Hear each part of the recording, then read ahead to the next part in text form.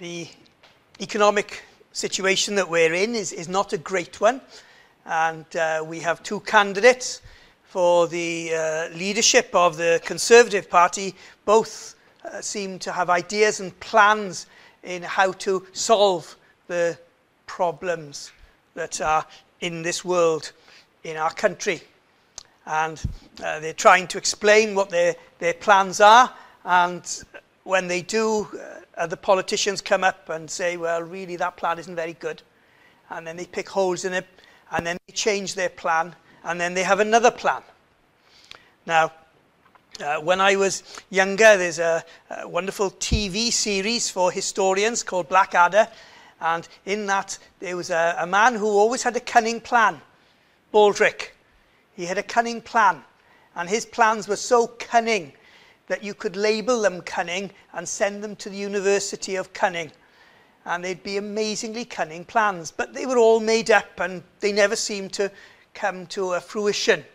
Now, we have in the book of Ezekiel a situation when the people of God are facing great sadness and despair and discouragement. The people have gone into captivity. The kingdom has been split in half. Assyria has taken over. And most of the south of Israel are not in captivity. They've been scattered to the four winds. They seem to be lost. The people of God have been scattered. The north is in captivity, but the south, nobody knows where they are. The kingdom has been lost. And then God sends the prophet Ezekiel, and he does many strange things in front of the people. And then he comes to this section here to encourage the people. He comes to encourage the people of God that are in captivity. They're in the position they're in because they've sinned. They've done things that they ought not to have done. They lived like the nations that God had cast out. And so God cast them out as well. God punished them. But God now comes to them and speaks to them. And he says that he has a plan for his people. And we see that in chapter 36, verse 22 to the end of that section. And scaringly for you, the plan continues into chapter 37. So this evening, the sermon will be chapter 36, verse 22 to 38, and chapter 37. God's plan. The first section, which we get from verse 22 to 38, is the plan of God. It's God's plan. And we can be assured or reassured when we find out that God has got a plan. It's not a plan B, it's a plan A. We don't have the Old Testament, and then the New Testament is God's correction, God's plan B of salvation. God never had a plan B. He always had a plan A. He had a plan from before the foundations of the earth. And here he explains that plan to his people. Before this time, the plan wasn't clear. There were inklings, there were suggestions of the plan. But here he explains it clearly. The Old Testament has the New Testament in it, but we can't always see it clearly. It's sort of like a darkened room. You go into a room and it's pitch black, and then you have one of these wonderful lights, dimmer lights, and you turn it up a little bit, and you can see outlines of things that are there, but you can't see them in perfect sight or perfect detail. And then you turn the dimmer switch up a little bit more, and you can see more. And then you turn it on more, and you get more light until you turn the light on full, and you can see everything in the room clearly. It's the Old Testament and the New Testament. God is revealing himself gradually and showing things that are there. And here we have God revealing. And those of you who are Christians will know what's going on when I explain it. Those people at the time weren't quite sure because it's the first time God had revealed his will, his plan to the people. So, first of all, the plan. Whenever you have a plan, you need to know why. Why is there a plan? What is the motive of the person who plans it? Why is he doing this? Why does God save? Why has God saved you if you're a Christian? Why has God saved me? Why does God save anyone? It's here in the plan. And we find it verses 21, 22 to 23. Verse 21. But I had concern for my holy name, which the house of Israel had profaned among the nations wherever they went. Therefore say to the house of Israel, thus says the Lord God, I do not do this for your sake, O house of Israel, but for my holy name's sake, which you have profaned among the nations, wherever you went. And I will sanctify my great name, which has been profaned amongst the nations. And then at the end, when he completes the section to talk about his plan there, he says, not for your sake, verse 32, do I do this, says the Lord God. Let it be known to you. Be ashamed and confounded for your own ways, O house of Israel. Why has God got a plan? Why did God send the Lord Jesus Christ into the world? Why did the Son of God leave his heavenly throne above and ally himself with us? Why was there this great mystery of godliness where the Word became flesh and dwelt amongst us? Why? Not for our sake.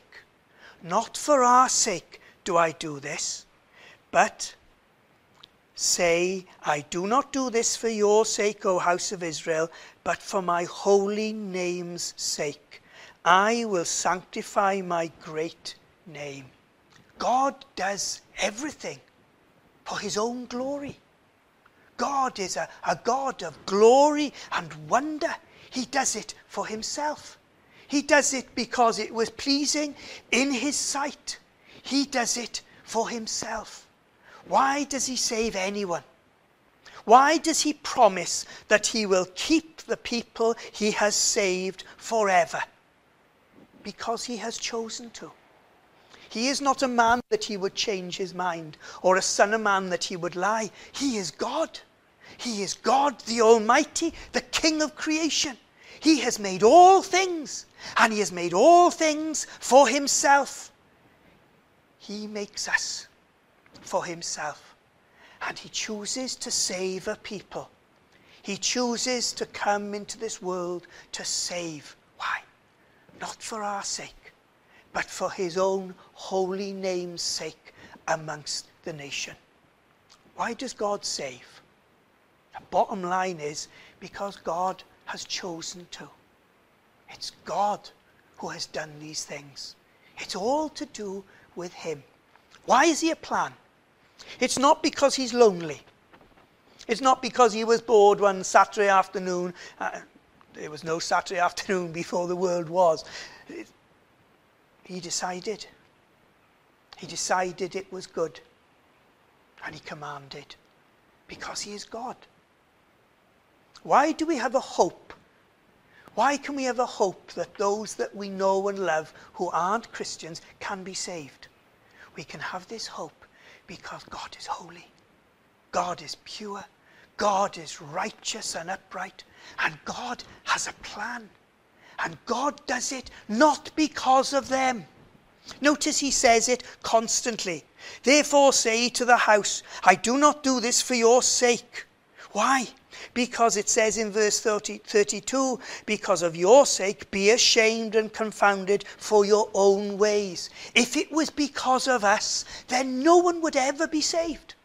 Because there's nothing good in us. Nothing good. No good thought. No good action. No good motive. Everything we do is full of self and pride and our own sin. Nothing in my hands I bring, simply to thy cross I cling. Naked, go to thee for dress, helpless, look to thee for grace. Foul, I to the fountain fly. Save me, hear me, Saviour, or I die.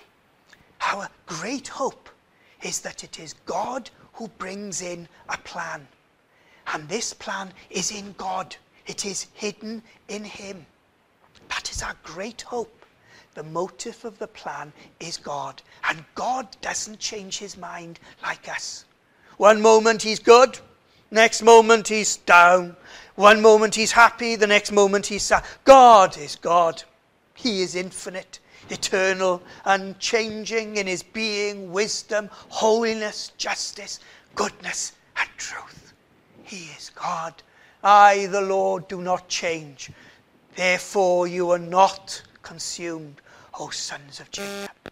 Our great hope is in the plan of God. And this plan comes from a God who does not change and is holy. The motive.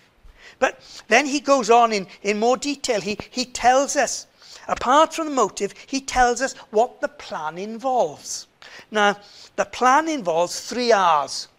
R's are quite good. If you're a preacher, R and P are the words you go for to make things link. So I've got R's here. Now, the 3 R's that he talks about, we find it in the verses 24 to 27. The first R, 24 to 27, is regeneration. This is how he brings his plan into operation. Verse 24 to 27, regeneration. Verse 28, he brings it in, relationships. And then verse 29, then through to verse 31, he brings in reunion. Those are the 3 things involved in the plan. Regeneration, relationships, and reunion. Regeneration. What is this? What does it mean? Well, if you go into an area that is run down. Now, by run down, I mean you go into an area and there are stones here and some stones there. You know, if you go to look at Cardiff Castle, it's quite impressive. If you go to see Swansea Castle, it needs regeneration. There's just a bit of a wall there. Regeneration from nothing. And what do we have here? Verses 24 to 27. Listen to the regeneration. I will take you from among the nations, gather you out of all countries, and bring you into your own land. Then I will sprinkle clean water on you, and you shall be clean. I will cleanse you from all your filthiness and from all your idols. I will give you a new heart, and I will put a new spirit in you. I will take the heart of stone out of your flesh, and I will give you a heart of flesh. I will put my spirit within you, and cause you to walk in my statutes, and you will know my judgments. You will keep my judgments and do them. That's regeneration. People who are not a people. People who are lost. People who are far off. God brings near. People who are dead, he makes them alive. People who are not a people, he makes their people. People who had no hearts, he gives them hearts of flesh. People who had no desire for God, he puts his spirit within them. And we walk. We walk in his statutes, and we keep his judgments. Regeneration. That's God's plan. What is God's plan for salvation? His plan for salvation is that people will be changed radically. A massive regeneration. The old is gone, the new has come. Those who were once dead in their trespasses and sins are now made alive. Those who are blind can see. The deaf can hear. The lame can run. And the poor have the gospel preached to them. This is completely new. Completely changed and brought about out of the ruins, brings forth not a phoenix, but a people. Regeneration. That is God's plan. God's plan is that he has a church. He has a group of people that he has called out from all the nations, that he has brought back from captivity, and he has made them his own. That's regeneration. That's his plan. Verses 24 to 27. But then verse 28. Then you shall dwell in the land that I gave to your fathers, and you shall be my people, and I will be your God. Relationship. The people who once walked in darkness, the people who were once enemies, strangers and aliens to God, are now God's people. You will be my people, and I will be your God. Now there will be a unity between the people and God. There will be those who walk in the image of God. They are God's children. They're walking, and they are little God people. Because they are God's people. They show their Father. How? Because God's Spirit is in them. They walk according to his statutes. They fulfill his commands. They are his witnesses to the ends of the earth. They are a changed group. God doesn't just change and regenerate, but he unites and he draws in and he creates a family. Remember the prayer. Remember the prayer of Jesus as he enters the courts of thanksgiving with his Father. Here I am, he says, and the children you have given me, as it is written in the book. God's Son is our Father, because we have been born again because of his blood. For remember, unto us a child is born, unto us a son is given, and the government shall be upon his shoulder, and he shall be called Mighty God, Everlasting Father, Prince of Peace. How is he Everlasting Father? Because he's not the Father. He is the Son. He is our everlasting Father, because we have been born again because of his precious blood. There is this union, a reunion, a relationship. And then we have the reunion, verses 29 on. The reunion, verse 29 to 31. I will deliver you from all your uncleanness. I will call for the grain and multiply it and bring no famine to you. I will multiply the fruit of the trees and increase your fields, so that you need never again bear the reproach of famine. Then you all will remember your evil ways and your deeds that were not good. And you all will loathe yourselves in your sight for your iniquities and your abominations. You see, you all God's people. He will call the south who are scattered, who are lost amongst the nations, they will come in. And the north who are in captivity, they will come in. There will be a reunion. All of God's people will be brought together. You see, this is a picture. When God prophesies in the Old Testament, so often he is talking about what's happening to the people of God, the physical Israel. That they will come out of captivity and they will go back into Jerusalem, and the kingdom shall be restored, and there will be a new temple. And that's what he's talking about. That you will come back after 70 years, the captivity shall end. But he's talking something bigger, something greater. He's talking about the last day. The last day when every tomb shall be emptied. Every grave shall give forth its dead. The sea will give up its dead. The earth will give up its dead. The molecules of people who have been cremated, that have been scattered by the wind, they shall be reunited. The sea, the dead shall walk out of the sea. And all living, great and small, rich and poor, however old, however young, shall rise up. And the people of God who are still alive on that day will rise up to meet the saints in the air, and not one seat will be empty. Not one place will be missing, because every single one that Christ has saved will be there. My people. There will be a reunion of all the people of God on that day. It's God's plan. And then he goes on. He goes on and he says, now, there are results of the plan. What are the temporary results? What are the results that happen because of this plan, this long-term and short-term plan? What is it? Well, verse 33. Thus says the Lord God, on the day that I cleanse you from all your iniquities, I will also enable you to dwell in the cities, and the ruins shall be rebuilt. The desolate land shall be tilled instead of lying desolate in the sight of all those who pass by.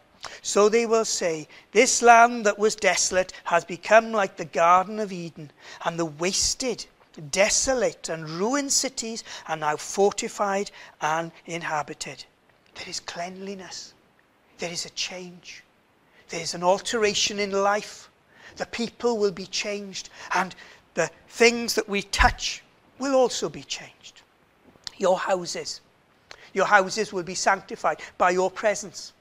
You will go into a house, and the peace that belongs on that house comes from you. And your family that come into that house will know that there's a Christian there. And you will bless them because you're a Christian. And they will know that there's a difference between your house and another house. In the day that he has cleansed you from your iniquities, there will be a change. There will be a change in you. There will be a witness to others. Then the nations which are left all around you shall know that I, the Lord, have rebuilt the ruined places and planted what was desolate. I, the Lord, have spoken it and will do it. They will look and they will startle. They will be surprised at you. They will wonder what has come over this person. Why are they different? Why are they so alive? Why are they so certain? Why are they so at ease with themselves? Why are they no longer so discouraged? Why are they no longer so caught up in the world? Why are they different? I, the Lord, have done this. There will be a witness. And wherever you go, from the east to the west, people will know. And they will say to you, who is your God? Why are you like this? There will be opportunities for witness. And where do we come in? At the end of this, where God has described his plan to us, he comes at the end of the chapter and he says, thus says the Lord God, I will also let the house of Israel inquire of me to do this for them. I will increase their men like a flock. He says to us, as we're being brought in, you will inquire for more. You will ask for conversions. You will ask for more people to come in. You will pray for the lost. I will be inquired of by you. My plan is coming to fruition and you will be praying for it. There's this terrible thing in the mind of so many Christians. God's sovereignty. Nothing happens but God has decreed it and man is responsible. How can we ever? And they go mad. No. Spurgeon said, they are friends. We don't need to reconcile two friends. They go together. They're like a train track. God's sovereignty, man's responsibility. God's plan to save, our responsibility to pray for the lost and to weep for them and to live in front of them. And we go forward together. Like a flock offered as holy sacrifices, like the flock at Jerusalem on the feast day, so shall the ruined cities be filled with flocks of men. Then they shall know that I am the Lord. The Lord will do this, and we're to pray. The whole world will be transformed because God has ordained it.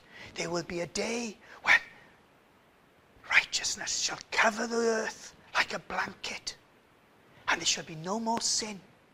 And sin will be removed. And there will be purity and righteousness. And the righteous shall shine like the firmament. The Lord shall do this. And we are called to pray. To pray in. I can't witness. Pray. I can't speak. Pray. You can speak to your Father. You can stammer to him. And when you can't, you can just close your eyes and say, Lord, I can't speak. But you know my heart. You know who I long for. You can pray. The plan of God. But then you see, we have chapter 37. Chapter 37 expands what goes on and the plan. How does God go about this? How does he bring these things in? Well, we have verses 1 to 14, the regeneration. Then we have who? Well, first of all, the regeneration. What is the regeneration? I talked a bit about stones and things like that, but obviously the regeneration isn't about stones and buildings, because we are living stones. And so what is the regeneration? What is it that God builds? Does he take a human being and change a human being? Well, let's see what it says. The hand of the Lord came upon me and brought me out in the spirit of the Lord and set me down in the midst of the valley, and it was full of bones. Now, Ezekiel is telling us, this is a vision. This isn't real. This is what I've seen. This is what is happening spiritually to people. This is what people are like spiritually.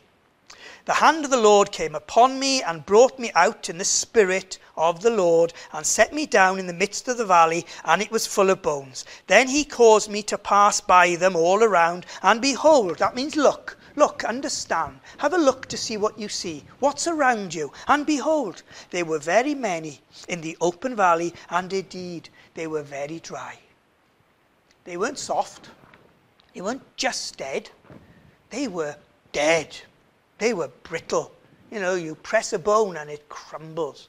These were very, very dry. And he said to me, Son of man, can these bones live? So I answered, O Lord God, you know. Again he said to me, prophesy to these bones and say to them, O dry bones, hear the word of the Lord. Notice what he's doing. He's telling Ezekiel to speak, prophesy, say my words to the bones. Preach, say my words. Thus says the Lord God to these bones, surely I will cause breath to enter into you, and you shall live. I will put sinews on you, and bring flesh upon you, cover you with skin, and put breath in you, and you shall live. Then you shall know that I am the Lord. You see, the regeneration, these bones, if you could picture it, this huge valley full of bones, dead, old, brittle, and yet Ezekiel preaches, and the bones have flesh and sinew and muscles covering them, and then covering them a skin, and then the bones are knit together, and the bones start standing up, and a body is formed, and a human person appears, and he preaches, and it changes, and a heart starts pumping, and lungs start working, and arms start moving, and eyes open, and ears are unstopped, and people can speak. And what do? Then you shall know that I am the Lord. Those bones know that God is the Lord because they've been saved. It's a picture, isn't it? It's the spiritual picture of what we do, of when we witness. We don't know what part of the valley we're in. We don't know how far down the road the person we're speaking to is. Is this person a dry bone? Or has this person got a bit of sinew on, a bit of skin, a bit of flesh? Has God started breathing and working on them? Dr. Lloyd Jones was at a minister's conference, and he was speaking, and they were talking and discussing things, and they were talking about the conversion of Saul of Tarsus into the Apostle Paul. And one of the ministers said, yes, but on the road to Damascus, when he was there, he was breathing a bit, referring to this. There was a bit of life and he was breathing. And Dr. Lloyd Jones turned to me and said, yes, he was breathing out curses and hatred. Dr. Lloyd Jones, human. For anyone to be saved, God has to breathe. God has to breathe his Holy Spirit. God's Spirit goes wherever he wants, and he goes with the word. Prophesy, and the Spirit goes also. So I prophesied as I was commanded, and as I prophesied there was a noise, and suddenly a rattling, and the bones came together, bone to bone. Indeed, as I looked, the sinews and the flesh came upon them, and the skin covered them over, and there was no breath. There was no breath in them yet. Then he said to me, prophesy to them, breath.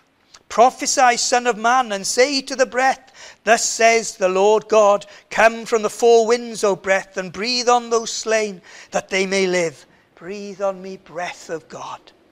So I prophesied as he commanded, and breath came into them, and they lived, and stood upon their feet, an exceedingly great army, ready to serve God, to march for God, to serve him and to live for him and to know him.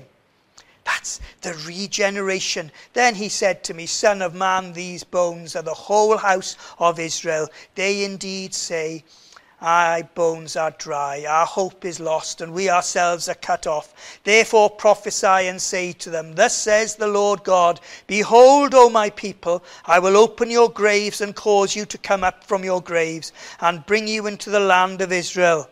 Then you will know that I am the Lord, when I have opened the graves, your graves, O my people, and brought you up from your graves. I will put my spirit in you, and you shall live, and I will place you in your own land. Then you will know that I, the Lord, have spoken it and performed it, says the Lord. Forward wind to the tomb of Lazarus, and Jesus speaks to the sister. I am the resurrection and the life. Do you believe this? Oh, I believe there will be a resurrection on the last day. That's what she's thinking about. This is the resurrection on the last day. That's what she doesn't realize, that this is talking about regeneration and what God is doing every day to people across the world, bringing the dead to life. She doesn't realize that. And so Jesus goes and speaks to Lazarus, and those dead bones lived. He was showing that he is the Lord, from Ezekiel chapter 37. And from that time on, that was the final sign of the Messiah. And the Pharisees and scribes had enough. They planned, they've got to kill him. They can't allow him to live. It is too obvious who he is. He is the Messiah. You see, the regeneration. But who is it that is saved? Well, we see here that it is Israel. He keeps saying, doesn't he? He says there, verse 11, then he said to me, Son of man, these bones are the whole house of Israel. They're the whole house of Israel. So he's talking physically of the whole house of Israel that will come back one day. But you see, he's talking spiritually of those who are Israel, are those who are circumcised in the heart. Those are the true Israel. The true Israel are spiritual. Every person who believes in the Lord Jesus Christ is a true Israelite, is a true son and daughter of God, his people. And here we have that promise that the Lord has spoken and will perform it. All God's people shall be brought in. So we're to pray. We're to pray for those people who have hard hearts. We're to pray for those people who don't seem to be interested. Why? Because God can put flesh on bones. He can make the dead live. Jesus raised Lazarus from the tomb. The sign that he was the Messiah. But not only have we got a who, but we have a method. The method I've gone through. But I'll say it again because people need to hear it. We are not converted without the word of God. We are born again not by corruptible seed, but by the incorruptible seed, which is the word of God. But it is the word of God with the Holy Spirit. The word and the Spirit go together. He preaches and the wind comes. The Spirit comes. The word alone can do nothing. We need the Holy Spirit. We need to pray for God's Spirit to move, not just move, but to move where the word is. We can't expect people to be converted if they've never heard. We're to be his witnesses to the ends of the earth, and he will bless his word. My word will not go out void. It will achieve that which I have ordained. That's what he's promised. The word of God is sharper than any two-edged sword. It goes splitting things. It can go into the heart. It can change. There's a great Puritan preacher. Now, as soon as you think of Puritans, you think of the 17th century, and you're right. And his name was John Flavel, and he preached. And he's got 6 volumes that are printed by the Banner of Truth Trust, if you're interested. And you can get them online. You can just type in John Flavel, PDF free, and they've been scanned in. You can read them free online. And he was a great preacher. And there was a man called John Small, and he was converted. And he was converted by John Flavel. And he was converted in about 1779. John Flavel died in about 1690. How on earth could John Flavel have been the means of converting this man? Well, this man was a youngster once, and as a lad of 12 or 13, he went to hear John Flavel preach one of his last sermons in Dartmouth. And John Flavel, at the end of the sermon, when he was to pray the benediction, "May the grace of the Lord Jesus Christ and the love of God," he stopped. He said, "I cannot pray these words because there are some of you that are living in sin and will not desist. And you cannot have the love of God where there is sin. You must turn from your sins or you will perish." And he ended the sermon. This little boy remembered it. 80 odd years later, he was in his late 90s. He was up a hill waiting for his friends in America, because he'd gone to America, to come and pick apples from an orchard. And they went up there, and when they came and they found John, he was a new man, because God had reminded him of the words of John Flavel. And he knew that he couldn't be saved unless he asked for forgiveness from Jesus Christ. The Word and the Spirit. We do not know when the Spirit will apply the Word, but we give out the Word knowing that He is a great God. And He can change hearts in an instant, in the twinkling of an eye, whenever He desires it. It is God that does these things. The method, the Word and the Spirit. And then we see, we've seen the regeneration, then we see the reunion. The reunion we have here, it's further on, verses 13 and 14 going on. What does he say? He talks about the reunion. "Then you shall know that I am the Lord when I have opened your graves, O my people, and brought you out from your graves. I will put my spirit in you, you shall live. I will place in you, in your land, then you will know." They're all together. There is a reunion. There is a bringing together. And then Ezekiel does one of these funny things that God tells him. Again, the word of the Lord came to me, saying, verse 16, "As for you, son of man, take a stick for yourself and write on it, for Judah and for the children of Israel, his companions. Then take another stick and write on it for Joseph, the stick of Ephraim, and for all the house of Israel, his companions." You see, the two tribes, the ones that are lost and the ones in captivity, write their names on a stick. That's what I want you to do, Ezekiel. "Then join them to one another for yourself into one stick, and they will become one in your hands. And when the children of your people speak to you, saying, 'Will you not show us what you mean by this?' say to them, 'Thus says the Lord God, surely I will take the stick of Joseph, which is in the hand of Ephraim, and the tribes of Israel, his companions, and I will join with it the stick of Judah, and make them one stick, and they will be with one in my hand. And the stick in which you write will be in your hand before their eyes. Surely I will take the children of Israel from among the nations wherever they have gone, and will gather them from every side and bring them into their own land. And I will make them one nation in the land on the mountains of Israel, and one king shall be their king over them. All they shall no longer be two nations, nor shall they ever be divided." You see, there's the unity, there is the reunion. How is that us? You meet a Christian, never met them before. You start speaking. You find out they're believers. And before 3-4 minutes have gone, it's like you've known them forever. And people come up to you and you talk and you bring them in. You say, "This is so-and-so. They're a believer as well." And you talk and there's a unity. There is a reunion. There's a union that you cannot explain. And people come out that aren't Christians and they talk to you and say, "How long have you known that?" "I've just met him." And they think, "What?"